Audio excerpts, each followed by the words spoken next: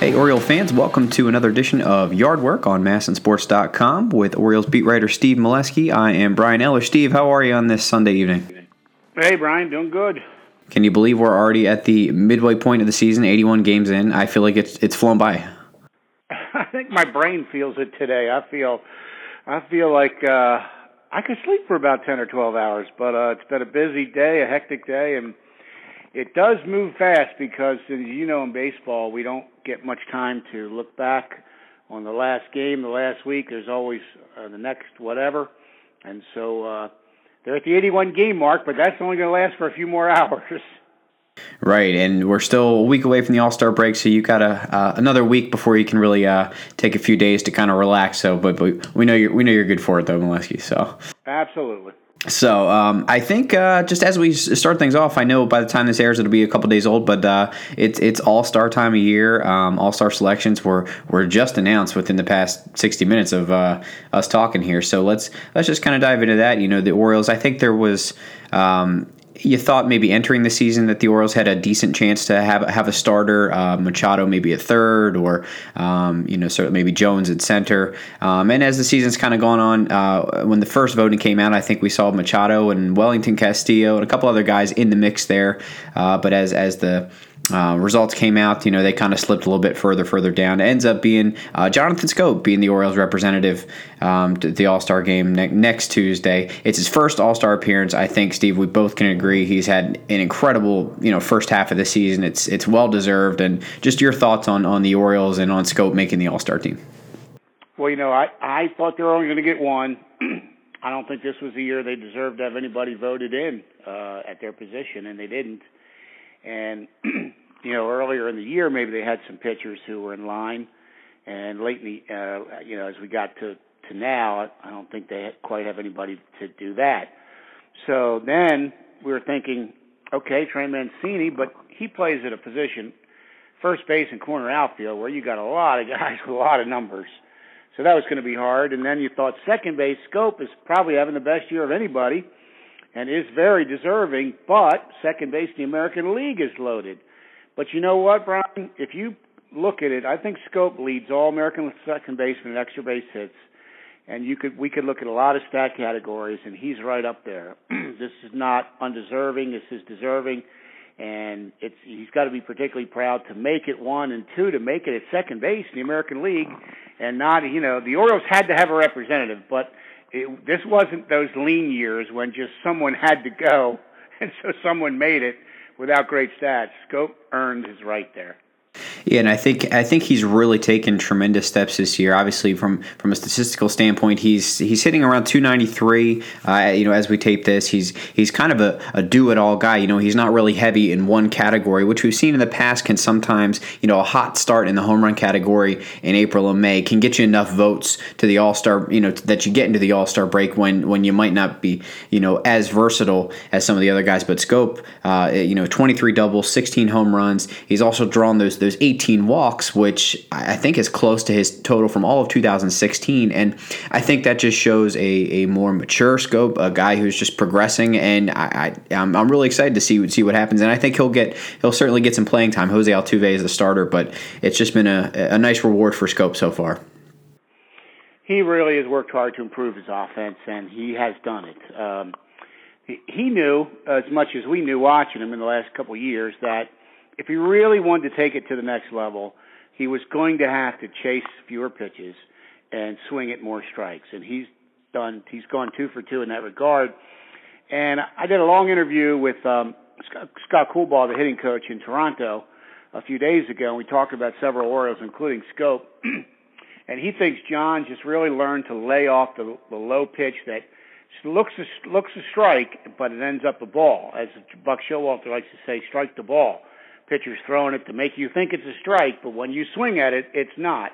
And Schoop has worked hard to lay off that, and he has. And he's been attacking pitches that are higher in the zone. He's waiting. He's making pitchers bring the ball up. Coolbaugh believes young hitters will get tested on those low pitches that pitchers are going to not throw them strikes if they'll get themselves out. And so the Fangraph stats will show you that Schoop is chasing many fewer pitches. He's swinging at fewer pitches because he's taking balls.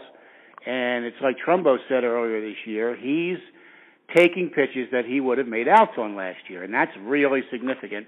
And I think that's why we've seen this stat uptick for Schoop.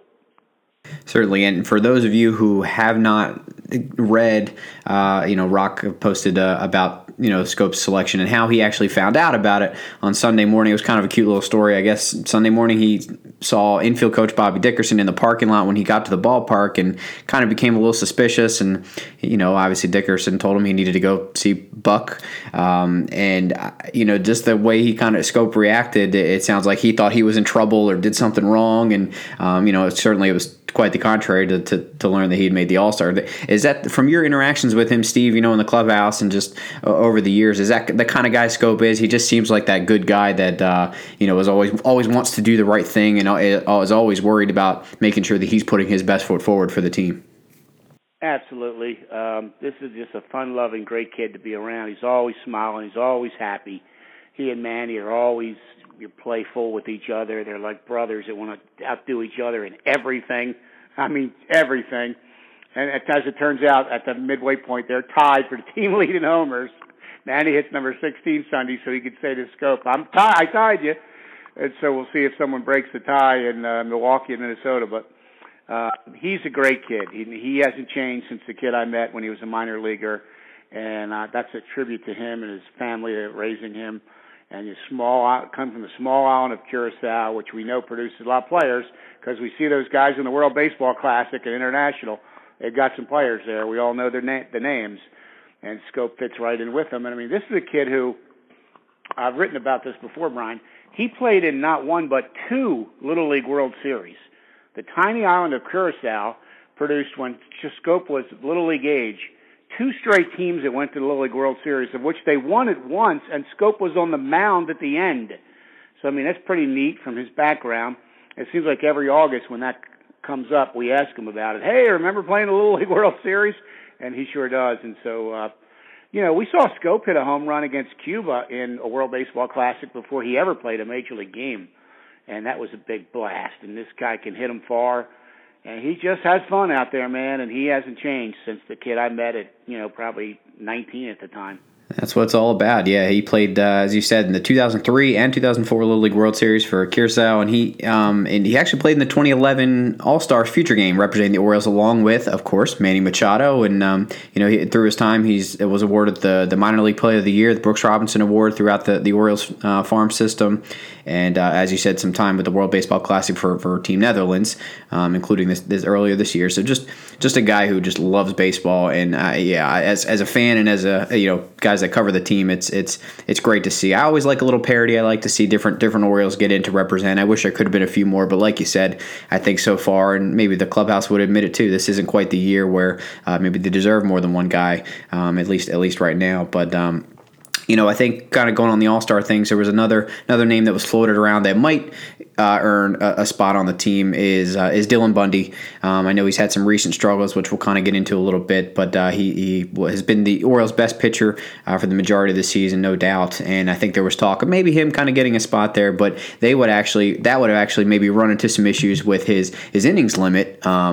He's so close to all the innings that he pitched last year, and again, we talked about this a few times recently, Steve, where it's the Orioles are going to be kind of forced with a tricky situation in terms of making sure that he's not pushed too far. But again, you can't just sit him down for the rest of the year. He's one of your best pitchers. I guess what maybe is going to happen with Bundy. I mean, what do you think the best course of option is for him? And thankfully, it looks like he won't have to worry about sitting out the All-Star game. Well, he's going to pitch Thursday at Minnesota, and that'll be on his regular rest. And after that, he won't pitch again he'll pitch on 11 days rest with the All-Star break, and they're going to start him in the fifth slot after the break. So 4 games will have passed before he pitches once to buffer him with some extra rest, and I'm sure they were looking at that all along. And so we're going to see. Bundy did not pitch well on 6 days rest Saturday against Tampa Bay. He got rocked. I mean, they hit some balls about as hard as we've seen all year off him, and they hit a whole bunch of them. So that was not a good outing.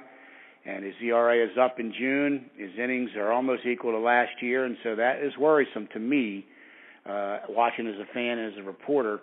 They can't, in my opinion, maybe the Orioles will have a different one, double his innings. So I can't see him pitching another 100 innings in the next 81 games. That, to me, is too many. But, we'll see how it goes. And Bundy will be honest with him to tell him how his arm's feeling, and the hitters will tell us more than any. So when you see him get hit hard like the other day, it could be just a game where he was off, Brian, and he didn't command the ball. Because the start before that, he pitched against the same team, and he pitched much better.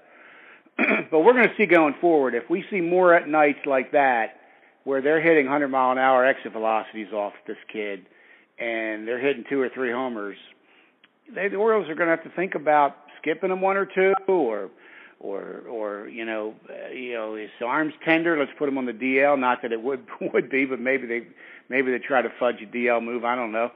But they got to be really careful here with this kid, because you want him good this year, next year, and for many after. And I'm sure they will be.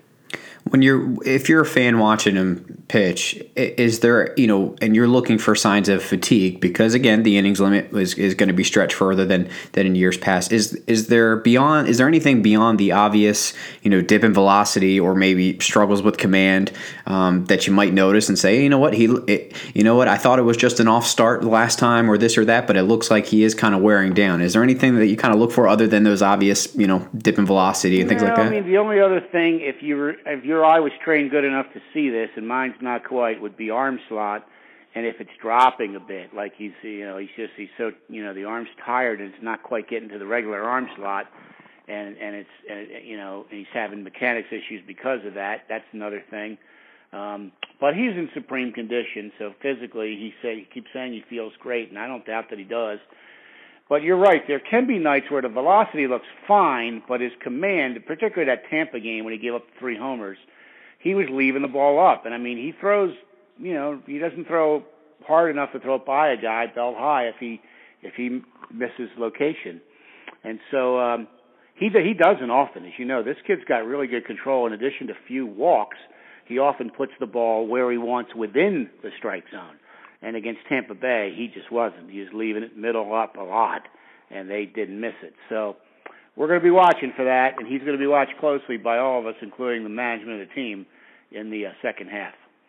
I tell you, Steve, I think one guy who's probably disappointed that the All-Star break is so close is Kevin Gausman, because my goodness, if you want to talk about pitching on a roll a little bit, including Sunday's finale against the Rays, there he's now kind of. I think it's been enough starts in a row and enough time over stretch that you kind of think, okay, maybe he is kind of finding some spark and some confidence there. I mean, after we know the struggles that he's had, and I think we talked about his big issue was the C-word command. He just wasn't able to command those pitches, and that leads to higher pitch counts and more batters, and it just kind of slopes down from there. But over the last 12 and a third innings, he hasn't allowed a run. Last 2 starts, he's lowered his ERA almost by a full run in that span. It's still high, you would say, at about 5.6. But this is a guy who the Orioles expected to be at the top of the rotation along with Dylan Bundy. He got the opening day start, and are you encouraged by what you see from Gausman, and hopefully he can translate that down the road? Yeah, very much so. And it was about 2 or 3 starts ago where I went up to him in Chicago and said, hey, I know you've struggled a bit. Can I talk to you about it? And there's a couple things I want to get your opinion on. He was very open to doing that interview, and he gave me, I thought, really good quotes and great input. And that was when he first decided to move on the pitching rubber a little bit to try to better attack right-handed hitters away, and I think that move has helped him some. Beyond that, we talked about his use of the split-finger fastball, which is a great out pitch for him that as you know, dips down in the zone and has late fade, and hitters swing over it. Well, he was throwing it not much at the time I interviewed him, and since then, and I'm not saying because of my interview, because he was thinking it too, he has thrown it a lot more in the last 3 or 4 starts, and it's been good. So it's one thing, Brian, to say, I'm going to throw that pitch more, but if it's not a quality pitch on that night, what good is it? So he's had a much better splitter these last few starts, looking like the second half Gausman, and that pitch is big for him because every at-bat doesn't go this way, but he mostly throws, tries to command, fastball command, get ahead, and then put them away or get weak contact with the split. And he threw 30-some splitters in that start on Sunday, which I think is a season high. And he got 10 swings and misses. So the pitch is really coming for him. And when you're throwing 98, 99, which he was, and you have the split movement, and you have a circle change, and you mix in a slider a little bit just to let him know it's there, you really can have something. And so the command is so big for him.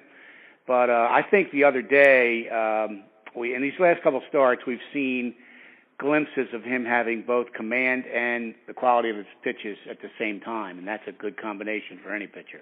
And it sounds like such an easy thing, from an outside perspective. It's you just locate it. Well, these guys are professionals. It's easy to locate. But that can really. It's certainly easier said than done, and you can see how it must be such a mental hurdle to get over where you have your game plan, you have your arsenal, and not only is your opponent probably pretty good at fighting that off, but you just might not have it, and when you lose that confidence and you can't do it, you have to adjust your game plan because of you.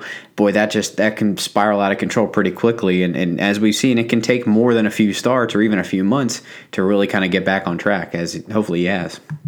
Well, the one thing I saw, and we can all look at Brooks Baseball and some of these websites which post a lot of stats on pitchers, and it's public information. It's out there for any of us to see, and so that means obviously the teams have it and more. They have more proprietary information than we have available to us. But I could see, going through his start by start, I'm looking at split percentage, and it's 8, it's 10, it's 12. I'm like, this guy's throwing 1 out of every 10 pitches a split? This is a pitch that was devastating for him at times. And that's why I want to ask him about it, what's going on with that. And I think the combination of not throwing it well for much of the first half, and as he pointed out to me, when you're getting behind in so many counts, that's a put-away pitch. You're throwing it on 1-2, 0-2, 2-2. You're not throwing it as much on 2-1, 3-1 because hitters are going to spin on it and take it. But when they've got a 2-strike count, they're swinging at anything close, and he can get them out with that. So he pointed out to me, and he's right, I've got to get into more counts where the split becomes more into play for me. And I think we have seen that. And so Buck says we get tired of hearing him talk about fastball command, but that's why they talk about it, because it sets up this other stuff. And I think the hitters, Brian, we're looking at the same stats you and I were, saying, this guy's only throwing 10% splits, well, I'm not even going to worry about that pitch. So now they're going to look at these last few starts and see 25%, 30%, 32%, and they're going to go, oh, man, the split's back for this kid, and it's going to be in their mind before they even take it in the box. And that's big for him, for the hitters around the league to know, sure, he's throwing 97, but you better be ready for more than just that. Those poor hitters, they don't know what's coming with him. A good Gausman when he's on, as we saw Sunday, is just he rivals Bundy for who you would want at the top of the rotation. So there's a lot of talent there, and he doesn't throw. His secondary pitches, in my opinion, are not as good as a Bundy. Bundy has more of them and probably better quality of most of them. But that split is a separator for Kevin. Has to have it because he knows his slider is an okay, fair pitch, not great. It's not a plus pitch for him. But the split, when he's got it going, is a plus pitch for him. And then when you're throwing 99, touching it as he was, you got at least 2 pitches and you mix in a third somewhere and now you got something. Absolutely. And while the Gausman seems to be, on the right track, and hopefully that means the starting rotation can start to eat up some innings there and take some of that strain off the bullpen there. And speaking of the bullpen, Zach Britton, as we talked about, he's on his way. He's so close. I believe he's got his final rehab appearance, barring any setbacks, on Monday. I believe that got moved from Norfolk to Frederick, correct, Steve? Okay, so we'll see that, and I would assume he's ready to go after that, again, barring any setbacks. And I know Chris Davis is expected to join the team right after the All-Star break out there. It just kind of feels like, I know the team is midway there. They're right around 500, 40 and 41. But I think with a full roster, there should hopefully be some excitement and some energy from this club coming out of the All-Star break. I think they host the Cubs straight out of it. That's a good matchup for them. But I kind of like that this timing's all working. Maybe it's a perfect storm, for where some health and you get that full lineup out there, and maybe this team is certainly not out of it, as we know. Well, if you get Britton back and he's his old self, which he thinks he is, and he feels he's passed all the tests in this rehab stint, the Orioles have been very methodical and cautious. Let's get it right this time, and I think they have. So once he gets back to pitching, Brian, we're going to see. Does he look like the old Britton? Let's say he does. That's so big because on a given night, they could take, let's say their starter, Ubaldo, is not great, but they have a 5-4 lead to the sixth, and Ubaldo's throwing 100 pitches, and Buck's like, I'm going Givens 6, Brock 7, O'Day 8, Britton 9. I'm taking my big 4. I'm going to get an inning each, and I'm going to win this game. And the Orioles will win a lot of those games with those 4. And the band's back together now that O'Day is there and Britton's on the way. And that's what they want. And that, you can't pitch those 4 every night. They'll get too tired. But you can pitch them a lot of nights. And the other thing Buck likes is he can leave one out. Let's say O'Day's pitched 2 out of 4, 2 out of 3. Givens goes 1 2/3. Donnie Hart gets a key lefty out. He mix and matches, and all of a sudden you've got Castro's looked pretty good recently, and you've got some others, that you could get in there, and all of a sudden the Orioles bullpen, which is mediocre on the stat sheet presently, looks as formidable as many in the league and looks like its old self.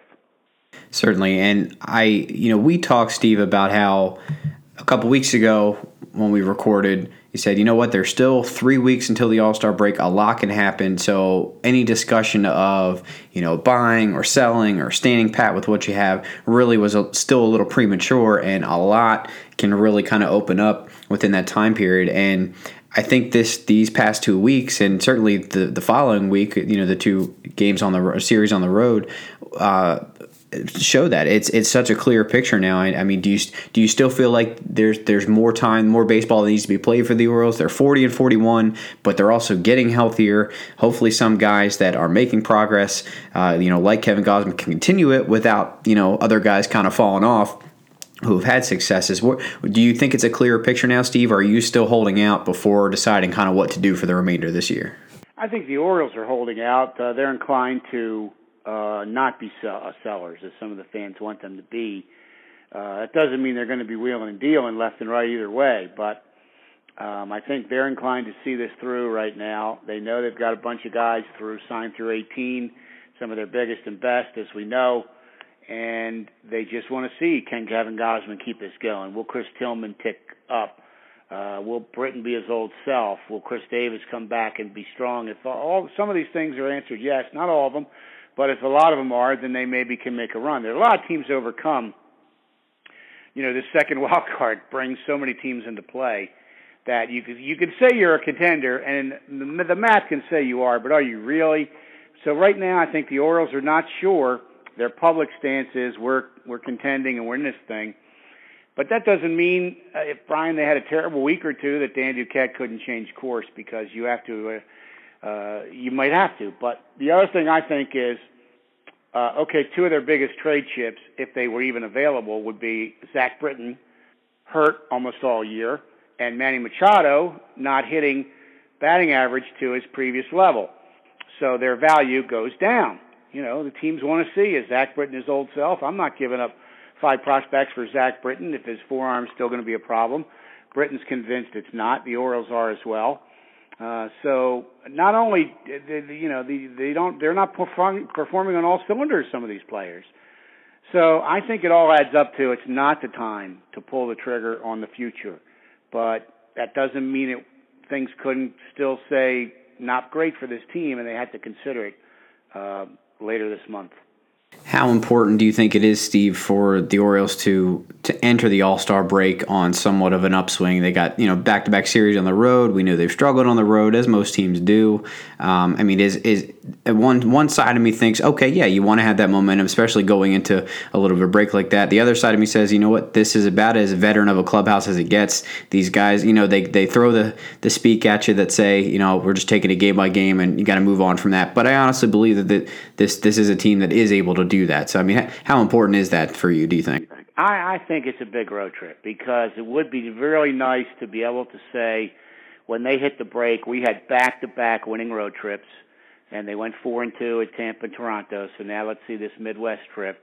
these teams are good, not great. They're both contending in their divisions, the Twins and the Brewers. The Brewers are leading, I believe, at last check. And they have 3 ex-Orioles, by the way, on the pitching staff, Zach Davies and Josh Hader and Oliver Drake. And I was disappointed to see that Davies is going to miss the Orioles. That would have been really intriguing to see him start against his former organization, but he's not going to pitch in this series. It doesn't appear. So anyway, it's an important road trip. Yep, keep the momentum going on the road. Get Zach Britton back during this trip. Let's see him get a couple saves. That would be really encouraging for him and the team. And gain another game or two on the first place Red Sox and in the wild card. And then go into the break saying, hey, we're getting a few days off. We have some momentum. We're getting some guys back. Let's finish strong and see where it leads us. That's what I think would be the best case scenario for the 2017 Orioles. I think so. I think they're, in addition to needing that momentum in the All-Star break, they are very quickly running out of series or weeks where you can, we got to get things going. We got to get things going. Well, eventually, if you have that mantra, by the time it's late August or September, and it's too late to get things going. But I guess another thing, Steve, that happened this week that kind of has fallen off the wayside now is DL Hall got introduced, the Orioles' first-round pick. I know you guys had the media got to meet with him and talk with him. What were your impressions on him and kind of what he brings to the Orioles? I was very impressed. He's an articulate, polite, respectful young guy. He's not a big guy. We saw that and we knew that. So he's probably got some growing and maturing and filling out to do. But everything I've heard about this kid I like. And the Orioles pointed out to me when I asked, because why did this kid fall in the draft? What happened here? Well, the only rumor, and it's a rumor, was that he had an attitude that scared some teams off. Now, that is not true. And the Orioles have just said, we know this kid well. We love his makeup. And I saw a kid that was very impressive in Baltimore on Friday. So now let's see what he can do. He's going to, the next few weeks, throw some bullpens and throw live BP. And they got to ramp it up with him, Brian, because he hasn't pitched in a game in 2 months. So you can't send him to Florida and 3 days later throw 3 innings. It's going to be a ramp up. And because he's a high-priced young talent, they're going to be cautious and conservative, which they should. And so it's going to be a little while before he gets in a game, is my guess. They'd rather be 2 or 3 days too late than too soon. And they're probably not going to pitch him many innings this year, is also my guess. Just get his feet wet, get him in the program, let him learn the nutrition program they do, the strength program, the throwing program, meet all the coaches, get to know everybody. And, then really hit the ground running over the winter and into next year.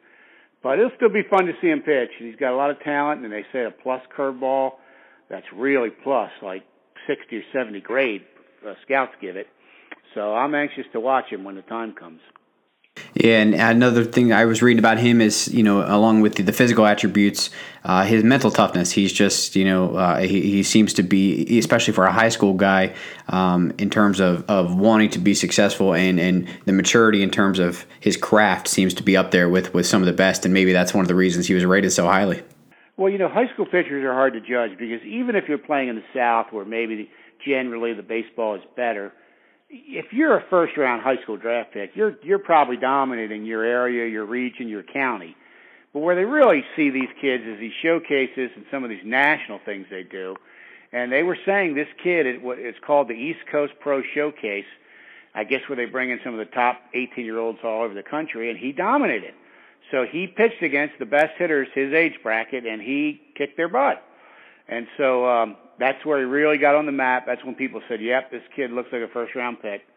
And he's throwing 4 pitches already, which is good because sometimes in high school you don't need, Hunter Harvey was honest to tell me I wasn't throwing a changeup because I was throwing the ball by everybody.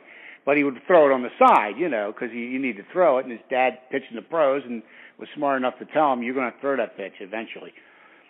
And so they'll get him in the program, and they'll do some things that he needs to do. And it's exciting to have a lefty who already throws mid-90s and still has some growing to do. As Buck always used to say, if you're a lefty who can throw, you've got a good chance of having a long career in baseball because that's a prized commodity there. So we'll keep an eye on Hall. Again, he's got a long journey. Don't expect to see him in Camden Yards anytime soon, but it's exciting to know that those guys down on the farm system are working to get better. So that's always intriguing. So yeah, I mean his agent's Scott Boras, so that tells you something there. He doesn't just take any 18-year-old kid.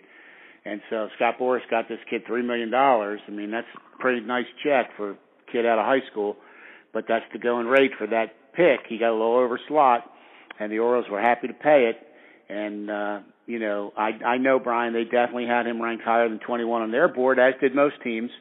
And they did not expect, when the draft started, they said he's not going to be there. If he is, we'll be all over it. But he did, don't even think about it, guys. He's going to be gone. Well, he wasn't. So they took him, and they're delighted that it went that way. He sure did, and hopefully fans are too. So we'll keep an eye on all that. Steve, as the Orioles, again, we talked about a big series, final week, heading into the All-Star break, where we'll get to see Jonathan Schoop.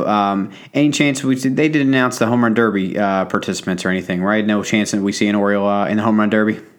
I don't guess so. I mean, I guess you have to be in the game to take part in that. It would be interesting to see Machado, who's from Miami and who told us Sunday he will be at the game to root on his friend and teammate Schoop. And they were even kidding Scope's going to stay at his house, which I don't know. Maybe they weren't kidding. Maybe he will, because he and Manny are like brothers. And they both say that we're like brothers, and they are. So Manny, I guess, is going to be at the game, but he won't have the ticket like the other paying customers. But some people thought, hey, would Manny be in the Home Run Derby? It's in his hometown. I haven't heard any inkling that is happening. So I think John is the one we're going to see on the field All-Star Week. I feel like it's odd to not see an Oriole in a Home Run Derby. I feel like if I think back to especially recently, it's been, at least a Mark Trumbo, a Chris Davis, Adam Jones. It's rare to say. I kind of think it's rare to not see an Oriole in this year's thing. It's always nice to root for them in the Derby, I wouldn't rule out Schoop being someone they look to pick, but look at how far that kid hits the ball. I mean, that kid hit 440, 450-foot homers, and he's a modest kid, and one night he hit one like 460, and we said to him, did you get all of that, John? He goes, I don't know, I might have a little more. And he wasn't bragging. He does. I mean, that kid can hit at 450 and still have a little more to go. So, I mean, if they wanted to put Schoop in there, he might be worth watching. But I haven't heard any of that, and I guess more of that will come out in the days ahead. Yeah, we'll see about that, but that would be a nice treat to watch him. If not, we'll get to see him on that Tuesday in the All-Star game, certainly as he represents the Orioles for the American League. So, Steve, as always, we'll keep on churning, and hopefully you'll get a nice nap in on the All-Star break and a few days to rest up. You got a second. You're only halfway through the season too, I know, man. It's a grind for all of us because you're not much downtime. None of us are complaining because we love baseball and it's fun to do. So keep it coming, and we'll see how this road trip goes for the Orioles. Absolutely. So fans, be sure to check us out on MASNsports.com. You can also subscribe to Yardbark on SoundCloud and on iTunes, and check out Steve Molesky posting everything Orioles every day on MASNsports.com. So we'll see you next week, Oriole fans. Until then, take it easy.